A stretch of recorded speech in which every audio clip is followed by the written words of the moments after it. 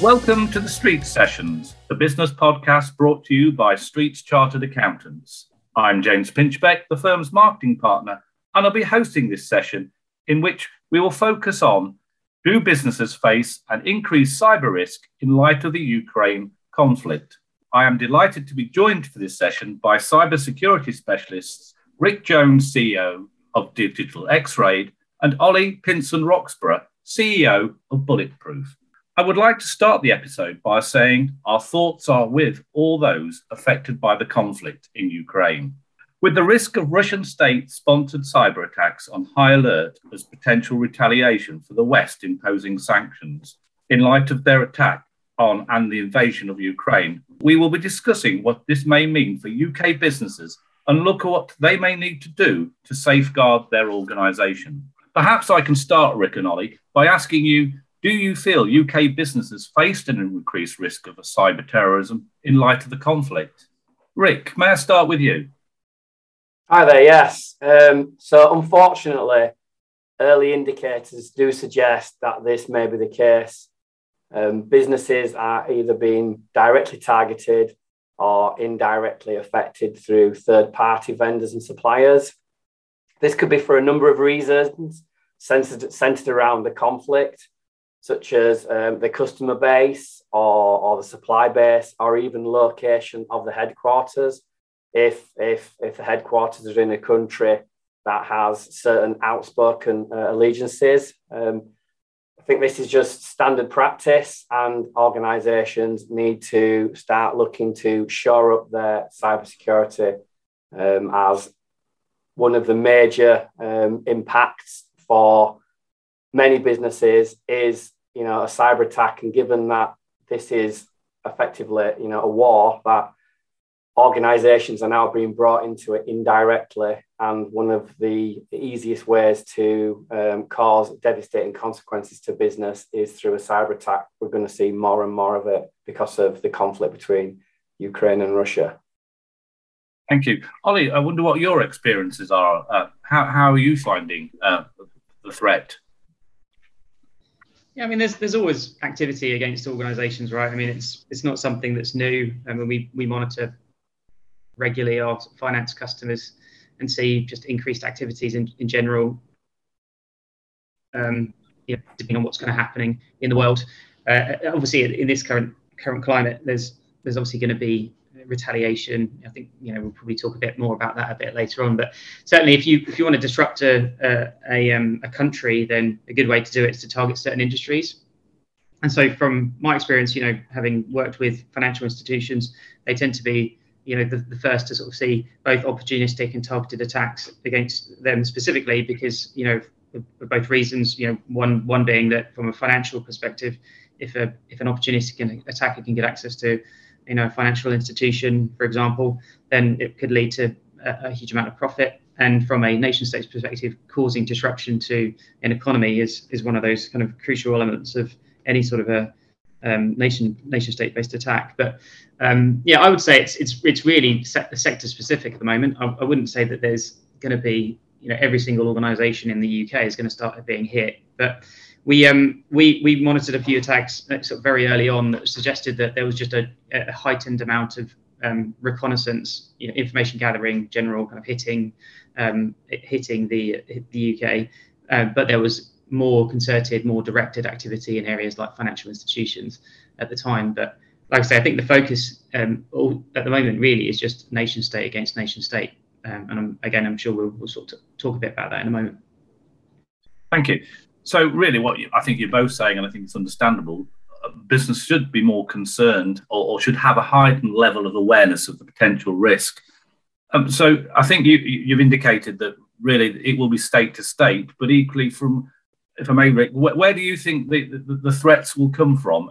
Is it Russian state, or is it organised crime in other parts of Russia that may make threats of a cyber nature? Yeah, I think in the early stage, it's definitely going to be nation sponsored attacks. But again, I think we get into that a little bit later with the conversation and some of the questions you've got. But just to touch on it, yes, the sanctions are imposing, financial constraints to Russia, and they will indefinitely use cybercrime as a way to, increase the purse. So targeting, businesses and holding data at ransom for basically easing the burden of the financial sanctions. I think that's definitely something we're going to see. There's a lot of sort of hacktivism or politically motivated attacks where you've got hacking groups that are now taking sides, one for a better word, and orchestrating attacks on each other. So these are, all the sort of behaviours that you'd expect to see. And I think it's just going to go on from there, where there's people who are supporting different sides, if you want to call them sides, will then be targeted by different threat actors. Yeah, Ollie, do you feel potential attacks are both? Are they politically motivated? Are they there to? Do you think they'll make attacks to raise funds, or is it to be disruptive, or just to flex their muscles? What will motivate these attacks, do you think? Yeah, I mean, like Rick mentioned, there was a definite call to arms in the community. Some of our penetration testers were saying that the general comms were, hell, let's go support whichever side they wanted to pick at the time. But you could see, comms in certain areas saying, let's see what we can do to help support, either side. And so there was this more of a, how do we disrupt the actions of Russia, and or the other, as soon as that sort of starts to happen and you start to see cyber attacks against other states, it's the retaliation against that. So it's people that support the other side doing the same thing, call to arms. Let's go and do what we can to support the actions of our state. So in that case, it's obviously more, I wouldn't say even politically motivated. It's almost like that they're just supporting their country, and their beliefs. So the sort of the activities there are more likely to be disruptive in nature, or disinformation. I mean, there was a huge amount of information coming out from people like the NCSE saying that SMSs were being sent into Ukraine with disinformation around ATM systems not working and financial challenges and all those sorts of things.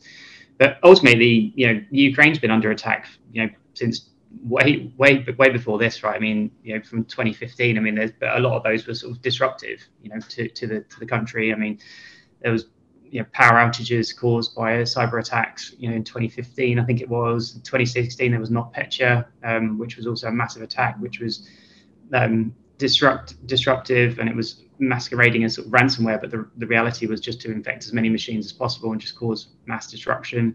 2017, there was things like Bad Rapid that came about, which was also ransomware that was trying to render certain IT operations inaccessible and causing systems to kind of crash and cause issues. So most of it, as you can tell from previous history, has tended to be just disruption, and causing as much disruption or disinformation as possible. And especially now, of course, it's going to be largely, I would imagine, from a state-sponsored activity, as much disruption and disinformation towards the government and the people within the area, whichever side you're on, to try and cause the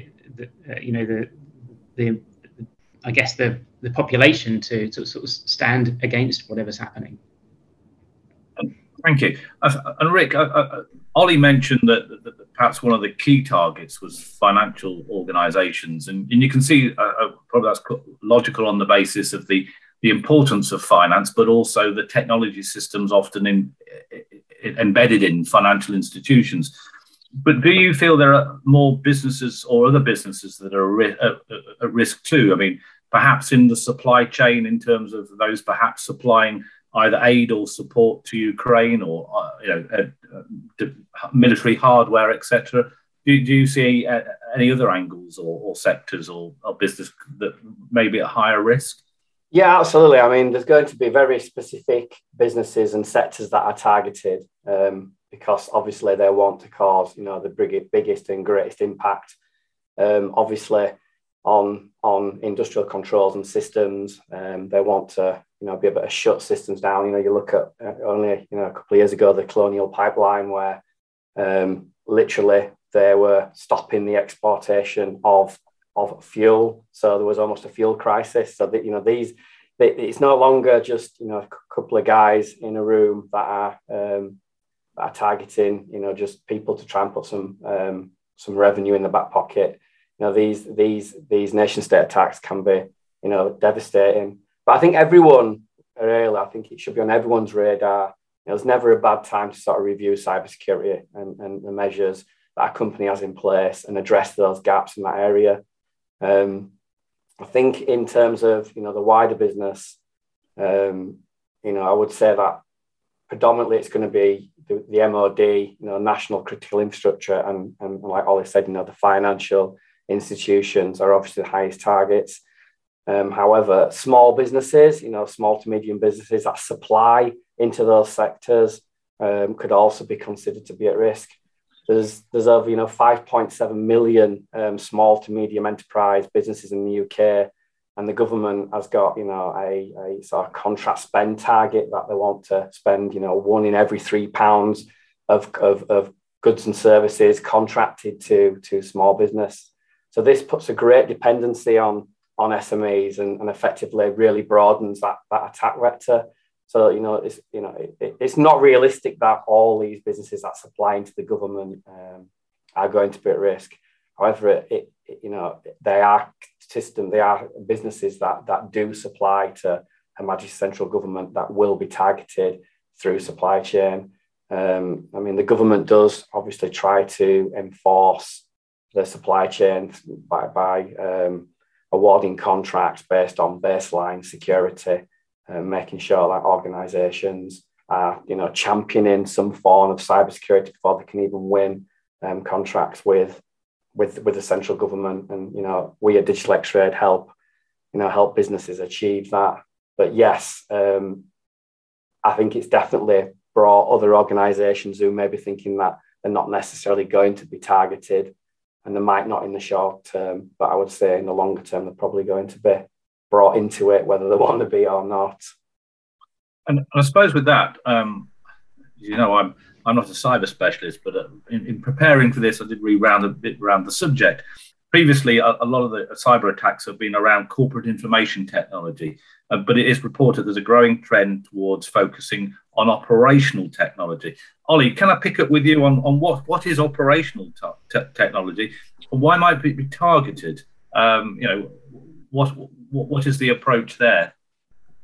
Yeah, so I guess just really quickly, just to touch back on the last question as well. I think one of the things that I'm particularly concerned about for small businesses is that it's not necessarily the activities that are coming out of the nation states directly. So, go and target alone. Let's go and target all the SMEs within the UK, for example, because the economy relies on it.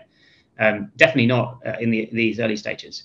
But the challenge could be that once the nation-state tools and techniques that are being used are exposed to the opportunistic attacker, that's where it then becomes a big problem for businesses. Because we saw this back in a few years ago. I can't even think of the exact date, but it was quite a few years ago. We saw the release of some tools used by the NSA. Released by somebody called Shadow Brokers, which was a hacking group which some argue are linked back to Russian state-sponsored activities.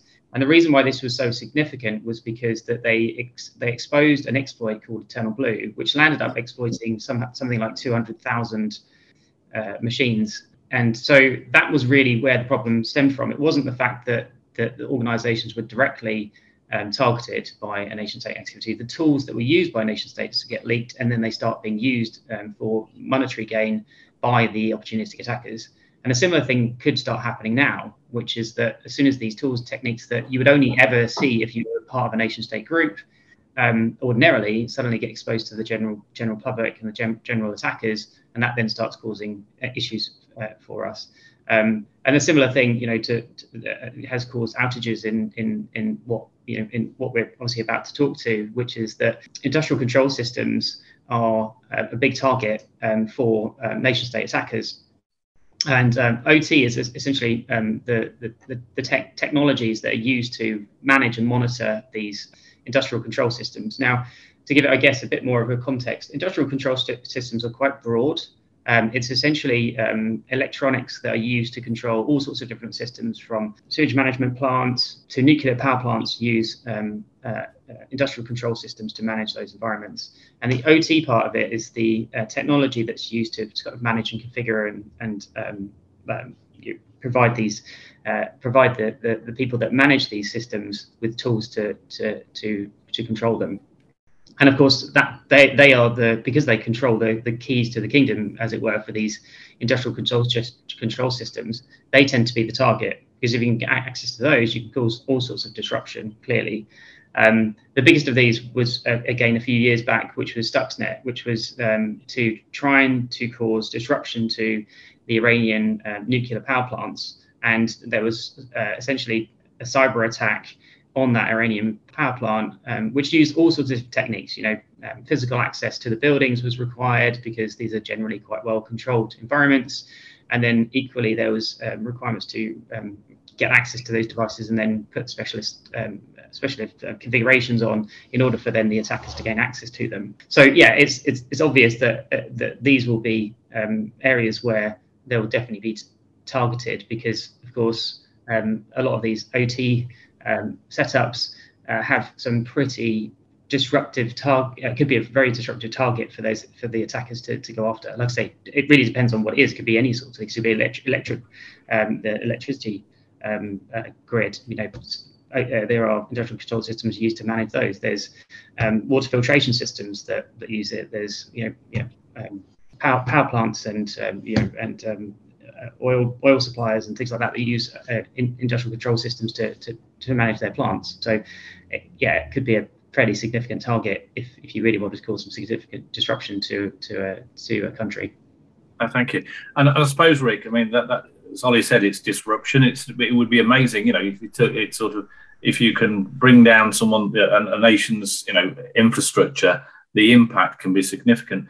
And I know that's something you would be looking at. In terms of other cyber terrorism risks, are you seeing any other trends in cyber attacks? I think one of the things that we've sort of seen now on cybercrime forums and things like that, in terms of threat intel, is the conflict has divided cyber criminals and publicly, cyber groups are coming to the front and announcing who they're effectively supporting. Anonymous has announced that they will support sort of Ukraine, and by complete contrast to that, Conti, the ransomware group, have also announced that they'll support Russia. So I think that where of recent years through some of the active threat intel that we do here at DigitalXRaid, we've seen that there's been quite a cohesion between some of these hacking groups, where they're actually sharing information and collaborating to get the best out of the attack. Quite often it's commerce, they're selling information, and now they're going to be using that information effectively against each other. So I think that's going to be something that's fairly new. Yeah, and really to both of you, I mean, we've talked about the potential of a cyber war, or which sounds a bit like a Bond film or something, sort of Steven Spielberg's science-based film. We've talked a lot about here in this conversation about Russia cyber terrorism, but the nation-state attacks and organised attacks. How might it manifest itself, or am I being overdramatic in terms of trying to make it sound like a new Bond film? Yeah, one thing that we're very bad in the cyber industry is FUD, fear, uncertainty, and doubt. And we definitely from Bulletproof's perspective, we always try and stay clear of it, because it doesn't really help the ultimate cause for businesses, right? I mean, we're ultimately here to try and help businesses protect themselves, and if they're all running around with their hair on fire, worrying about every single piece of intelligence that comes out, we're never going to get any business done. So it's always that balance for businesses, right? To understand what's your potential risk. Why would you be a target? And I think Unfortunately, businesses have gone the complete opposite way in a lot of my experience, that they really don't feel they're a target at all. And I think that's the wrong approach. If you sit there thinking, I'm not a target, and I understand the reasoning, right, behind it. Maybe you're a small provider of, I don't know, plumbing equipment or something. Why would anybody want to target your business? But the data shows, we write a security report every year. We collect all our data. And one of the things we do as part of that report is we put honeypots out on the internet. And essentially what they're there to do is to bait attackers so that we can research what they're doing to understand what it looks like in the real world. Who's attacking who and why are they attacking people?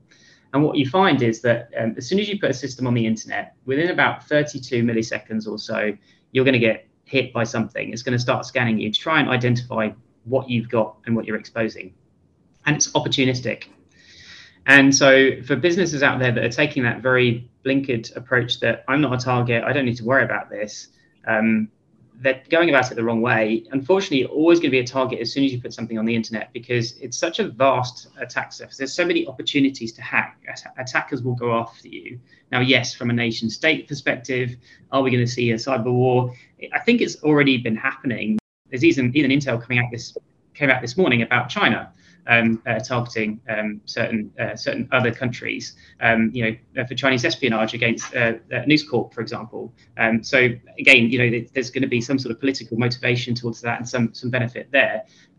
We obviously know, with the Ukraine stuff, but that's been going on for years anyway from a cyber perspective. And there's been all sorts of, like I say, examples of that we can see.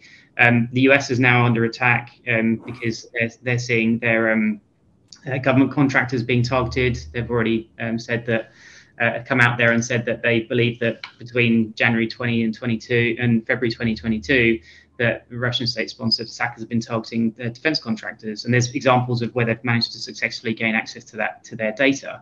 And annoyingly, a lot of this stuff is just, unfortunately, security best practice. Again, even these government contractors falling foul of things like phishing attacks, and very simple to fix from a cybersecurity perspective, or remediate security best practices.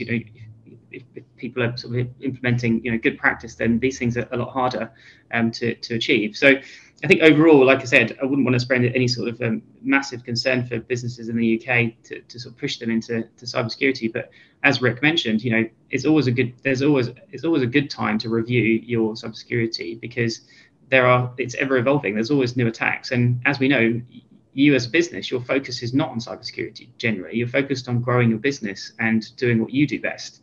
And unfortunately, a lot of the times, security feels like it's kind of getting in the way of that business growth.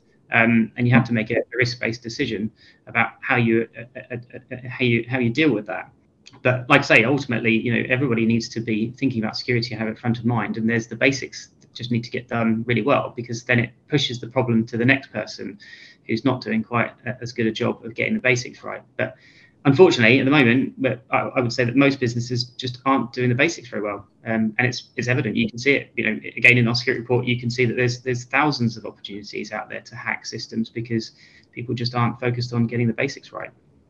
I think that neatly runs on to the next topic I want to explore, if that's okay with you, Rick. Is there's, I think there's a quote that there's those businesses that have had a cyber attack, and there's those businesses that don't know they've had a cyber attack because they will have been attacked.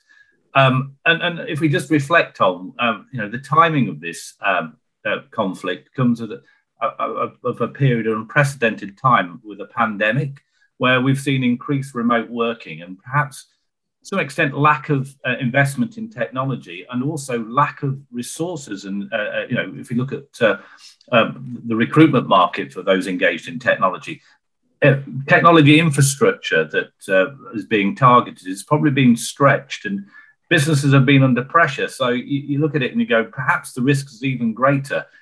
Ollie, you mentioned there, risk assessments, and there are many businesses that don't even have a risk register. So a cyber attack wouldn't be on the risk register, let alone a consideration. Rick, how do you feel the current situation is, and in terms of the vulnerability of businesses at the moment? Yeah, obviously, depending the type of business, depending what sector you're in, depending where you are on that cybersecurity maturity ladder, will determine, what your cyber program looks like. But in essence, businesses are, I echo and support what Ollie says. Businesses are falling foul at some of the simplest things, whether that's due to size or cost or lack of understanding or monitoring. But a lot of organisations are not keeping up with basic cyber hygiene and falling foul and becoming victims of cybercrime. With regards to some of the things that we see at, here at DigitalXRaid, there's a stigma associated with cybersecurity. It has been an afterthought, and it still is for a lot of businesses, unless it's pushed or mandated through governance or supply chain. It's usually something seen as that, what's the business benefit? What's the return of investment? So building a cybersecurity strategy and implementing a clear return of investment to senior stakeholders that highlights, through reducing our current risk, effectively, we're saving money through loss of reputation damage, loss of contract revenue, loss of fines. We're not going to be impacted that, therefore there's a direct saving of money. There are a number of things like, the GDPR that have helped support and push that message that businesses are now getting on board. But cybersecurity shouldn't be looked at as a negative thing. Cybersecurity, I think, in my opinion, dropped the stigma where years ago, your security professionals, it was a lot of no, computer says no, and it was seen as something that slowed things down. Cybersecurity is a business enabler if implemented correctly. But quite often businesses are not aware or choose to be, follow the ignorance that, well, why would someone target us?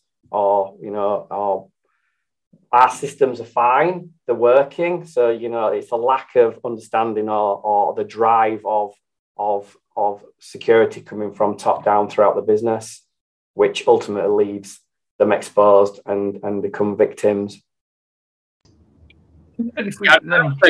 Sorry, Jojo, I'm just going to say as well. I think from a going back to the kind of pandemic challenges. I mean, how many people had, like you say, how many people had a risk register in the first place? But how many people had pandemic on the risk register?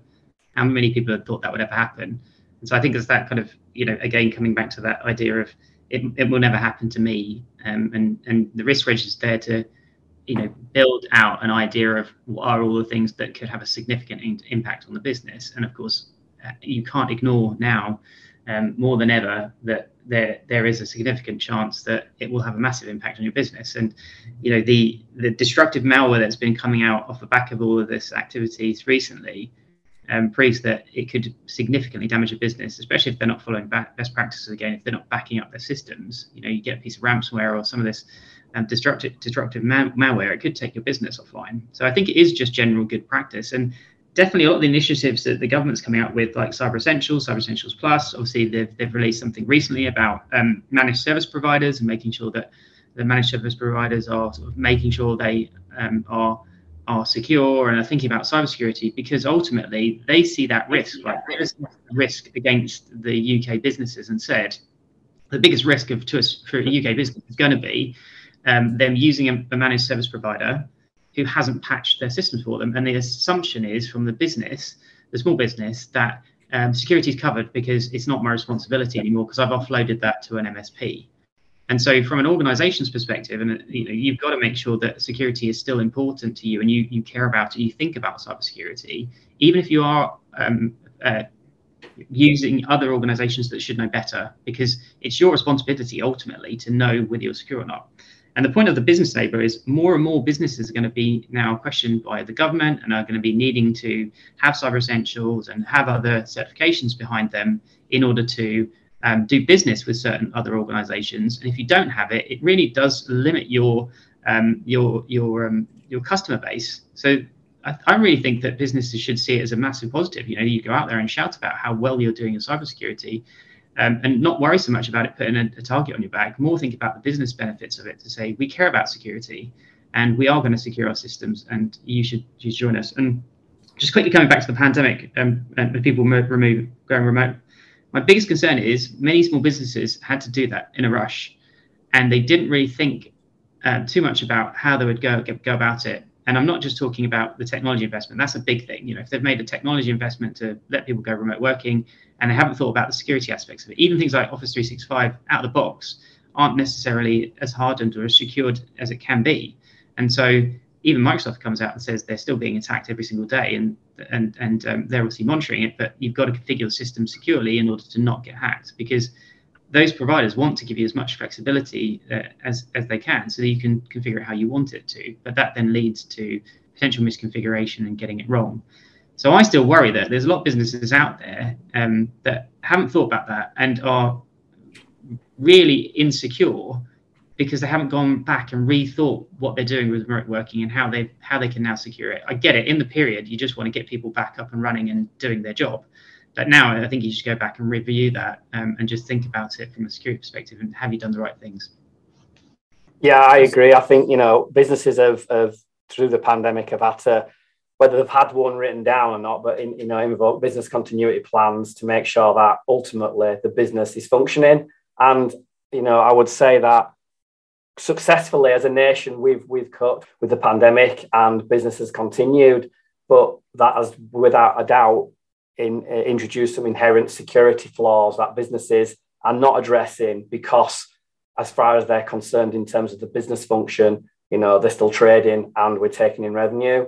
And it's not until those vulnerabilities have been exposed that then they're looking to sort of shore up their systems and services again. So yeah, we've coped the pandemic very well. Businesses are continuing to trade and do business as they did pre-pandemic. However, we have introduced a lot more security issues with invoking sort of, I would say, non sort of business continuity plans.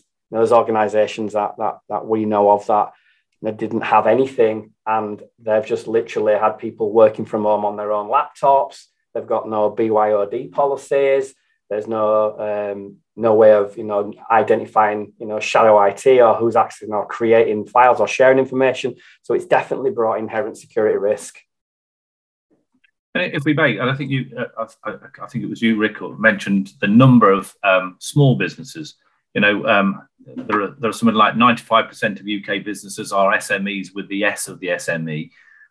In a larger organisation where and I think you'll correct me if I'm wrong, but I think my perception is that cyber tends to sit with IT or technology function, the chief technical officer. But in smaller organisations where either you've outsourced some of your IT management or that you don't have that capacity and capabilities, how do SMEs and predominantly like the likes of owner-managed businesses both deal with cybersecurity and the increased perhaps threat of cyber terrorism?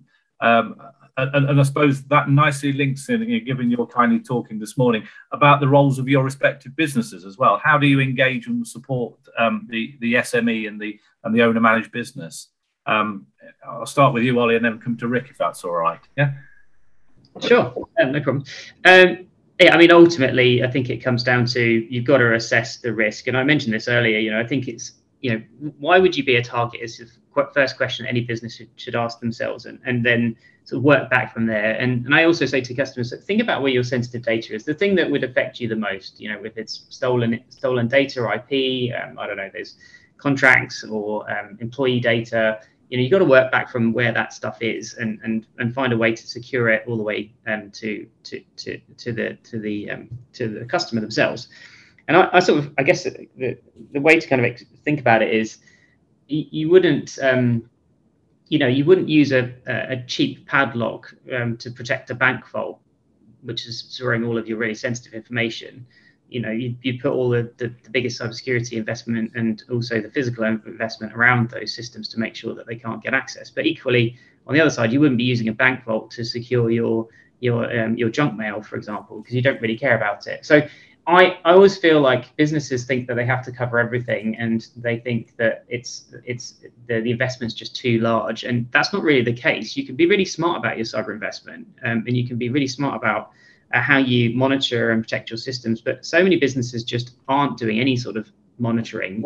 And as I've mentioned before, we continually see through our sort of the work we do, penetration testing and all that sort of stuff, that organizations, are finding the vulnerabilities, but then not necessarily fixing it, which seems really alien to us, of course. They're paying good money to have us test their security, but then they still take the risk on certain vulnerabilities. Now, there's good reasons for it often. It's just they don't have the time to fix it, and the vulnerability is not directly exploitable at that time, for example. And so it's pushed to the back of the queue. Let's do it next year, or let's do it in a couple of months' time. And then inevitably it never happens. And then we go around to do testing again, and then we find actually they've still got this problem.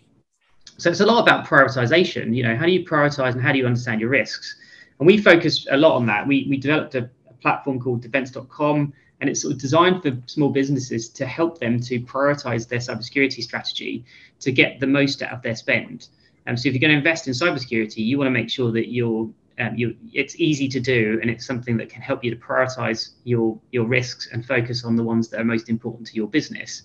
And it comes back to, again, like I say, really understanding your business well enough to say, these are where I'm really concerned about this data, or I'm really concerned about these systems. I'm going to focus on protecting them first and foremost, and then I'll work my way out of the organization. And when I get more investment, I'll then spend more on sort of protecting some of these other areas. And of course, the other thing you can't miss at the moment is, of course, just the getting the basics right and then training people. And I know that's really hard, because the people that you're trying to train are not experts in cybersecurity, and they don't need to be necessarily. They just need to know the basics. But if you think about this, 83% of all hacks now involve a phishing attack. And there's a good reason for that, because the path of least resistance typically lands up becoming a human, because it's easier to hack a human than it is in often cases to hack a secure environment. Even in a small business, it's often very hard to get access to these systems. So just phishing somebody is super straightforward. Give me your password, you're in. You've got some leverage. You're inside the organization with simple information, or potentially at your fingertips. And also you're in that you can use that to broaden your attack, sending an email as if you're reading their emails, understanding how they talk, and then sending an email to somebody inside the organization, like an IT person, and then taking that leverage and using that to your advantage through social engineering. So, and then, like I said before, like definitely if you're a small business and you're outsourcing your services to third-party organizations, hold them accountable for cybersecurity, but be aware of it. Don't just assume they're getting it right, because they often aren't. A lot of MSSPs still don't really fully understand cybersecurity themselves either. So you've got to make sure you still are responsible for it, and you still understand what your obligations are. And I think Rick mentioned it earlier, which is a really good point, that it's top down, right? And if the business is sitting there saying we're not going to invest in cybersecurity, why would anybody else care about it? Because they see it as the leadership doesn't care about it. So I'm not going to go invest any time in trying to care about cybersecurity or do training or try and patch these systems, because we're more focused on the business, because that's what the leadership's suggesting. You've got to take it seriously as a leader of a company to care about security and compliance.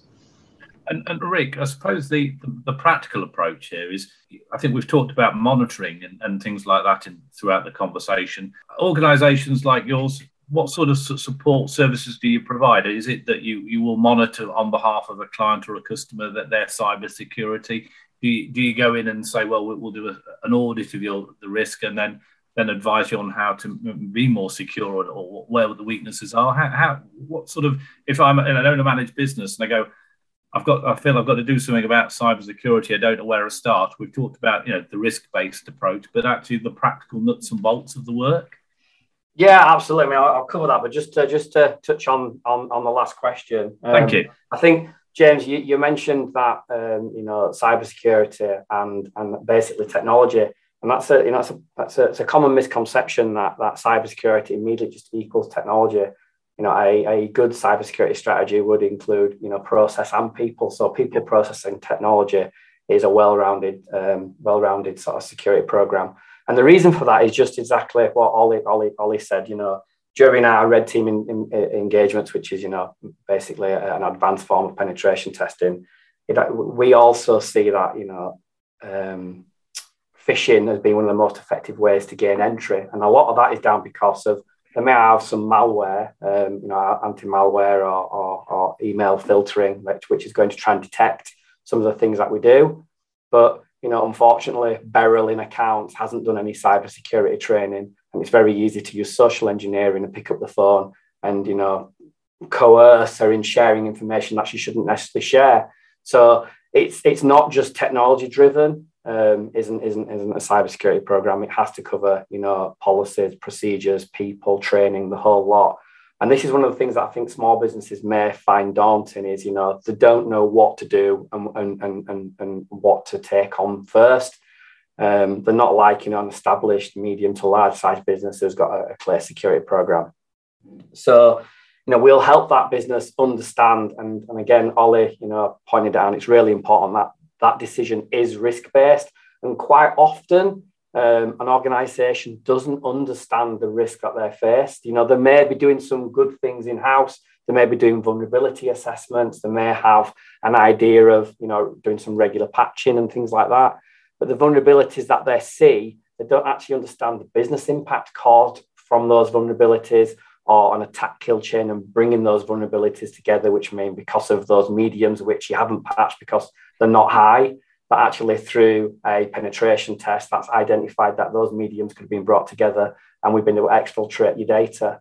So it's giving that business impact and that overall holistic view, definitely focused on risk that senior leaders get buy-in. And that's what we sort of do in terms of making them aware. The services that we provide, we're there to try and take a business of all sizes and build an appropriate program for them around risk. DigitalXRaid, we offer very similar services to Bulletproof. We're all there to try and help businesses ultimately stay secure. And we're all there to try and improve the betterment of an organisation to make sure that their awareness improved and in essence that they're not going to fall victim of cybercrime. And we do that through a number of ways. We offer a number of services that are broad across the spectrum. So through offensive security, defensive security, and compliance. So we really can tailor to a business's need. But a lot of businesses don't understand what they want, and they want the hand holding, and they want to be taken on that journey. And depending where they're starting, we can build a bespoke solution for them. I think that is the peace of mind having organisations like say DigitalXRaid and Bulletproof that you can call on and seek that professional support and guidance. I think it's probably more so than ever. I think it is. I actually personally would put cybersecurity perhaps on the number one on a risk register. The potential loss of revenue, the disruption to business, the loss of data, the reputational damage, the whole impact of cyber is significant. And I think there's a real danger for me that whether people have got cyber essentials or they've got some sort of insurance in place. You're looking at prevention rather than cure. Being secure as best you can to avoid a situation is a better place to be. So I really appreciate, Rick and Ollie, for your contribution for this particular session with our podcast. I think you've provided some great insight. I think you've helped also for listeners to understand, the role of that external support, the real threat. And so thank you. In concluding, can I ask both of you what you feel businesses should do next? What action should businesses now take in light of the discussion we've had in this session? Rick, shall I start with you? Yeah, I think businesses need to be aware that, potentially, not just because of the incident that's happening between Russia and Ukraine, this is something that is going on anyway, that they do the basics. Cybersecurity doesn't have to be complicated. There is elements of it that are very complicated, but it doesn't have to be complicated. And quite often, they can reduce their impact by up to 80% of known cyber attacks by making sure they've got correct patch management, making sure that they have some sort of risk register and they're identifying what their key assets are and how they're sharing them. Making sure that they've got good business continuity and disaster recovery plans. So in case something happened, they've got out of band communication. They know how to secure the assets and they know how to continue business. Obviously, that's been tested very well through COVID. And ultimately taking responsibility for their data. And we can obviously support in all of that. Thank you. Ollie, what would your advice and guidance to businesses in terms of what they should do now, next steps?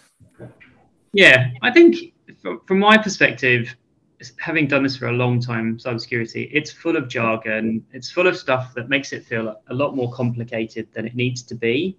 And this is why we often, in the cybersecurity industry, pull our hair out, because we're saying, look, it's just the basics. We're not asking you to become, rocket scientists. We're sort of asking you to look at your business from a lens of somebody who might want to target you, and what might they benefit from your business. And like I say, taking that blinkered approach that there's nothing of interest isn't going to work anymore, because the attackers are looking to monetize. I read some article the other day actually that suggested that back in the early 90s, the hacking was all about fun, learning, and then there was the following years that sort of moved into sort of more of a hacktivism type approach. And now in this current era, it's about making money. And so if you think about what are the methods in which they can make money from your business, it's things like ransomware, it's things like cryptocurrency mining, and those things, really come down to getting access to something that's going to disrupt your business. So to take all the jargon out of it, how would they get there? It's your people, because we talk about this phishing, it's playing on the fact that people don't understand the risk. And again, it sort of comes down to doing things like training. And also, I often talk about this, with businesses, which is that it make it really difficult for people to make bad decisions. The more you don't want to put things in their way so they can't do their job. But if you do enough to make it very simple for them to not make mistakes, through like the phishing is a great example. If you say to people, like, you don't have to be overly paranoid, but just think, what's the outcome of this? Why would somebody be asking me to do this thing? What could happen? That will lead you in the right direction to what you need to do to protect yourself against it.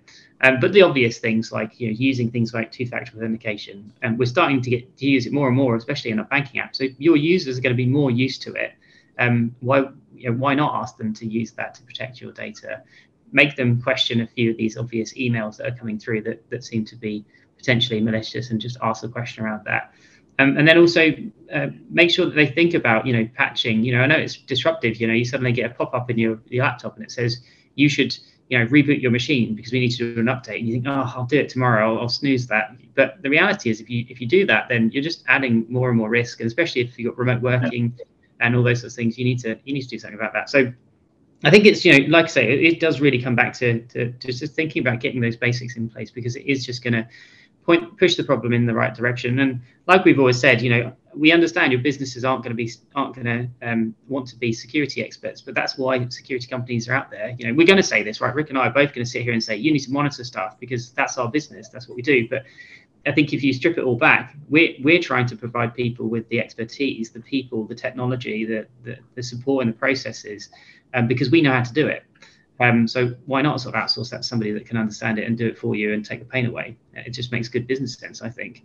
And that's an important point, Ollie, as well. I think it's, a lot of I know your background and my background, we've been doing this ourselves for a long time. Before we set up our own businesses, we've got a passion for it, and we want to share that passion and ultimately make other businesses secure.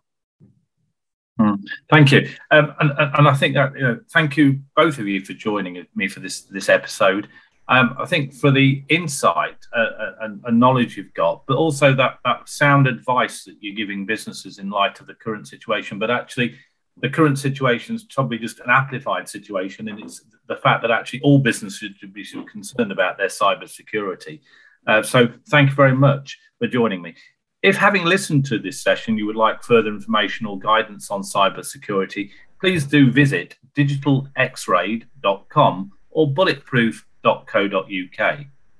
If you have any specific concerns or questions, having listened to this podcast, please do email info@streetsweb.co.uk or visit streetsweb.co.uk. Thank you also to you for listening, and we look forward to catching up with you again in future sessions.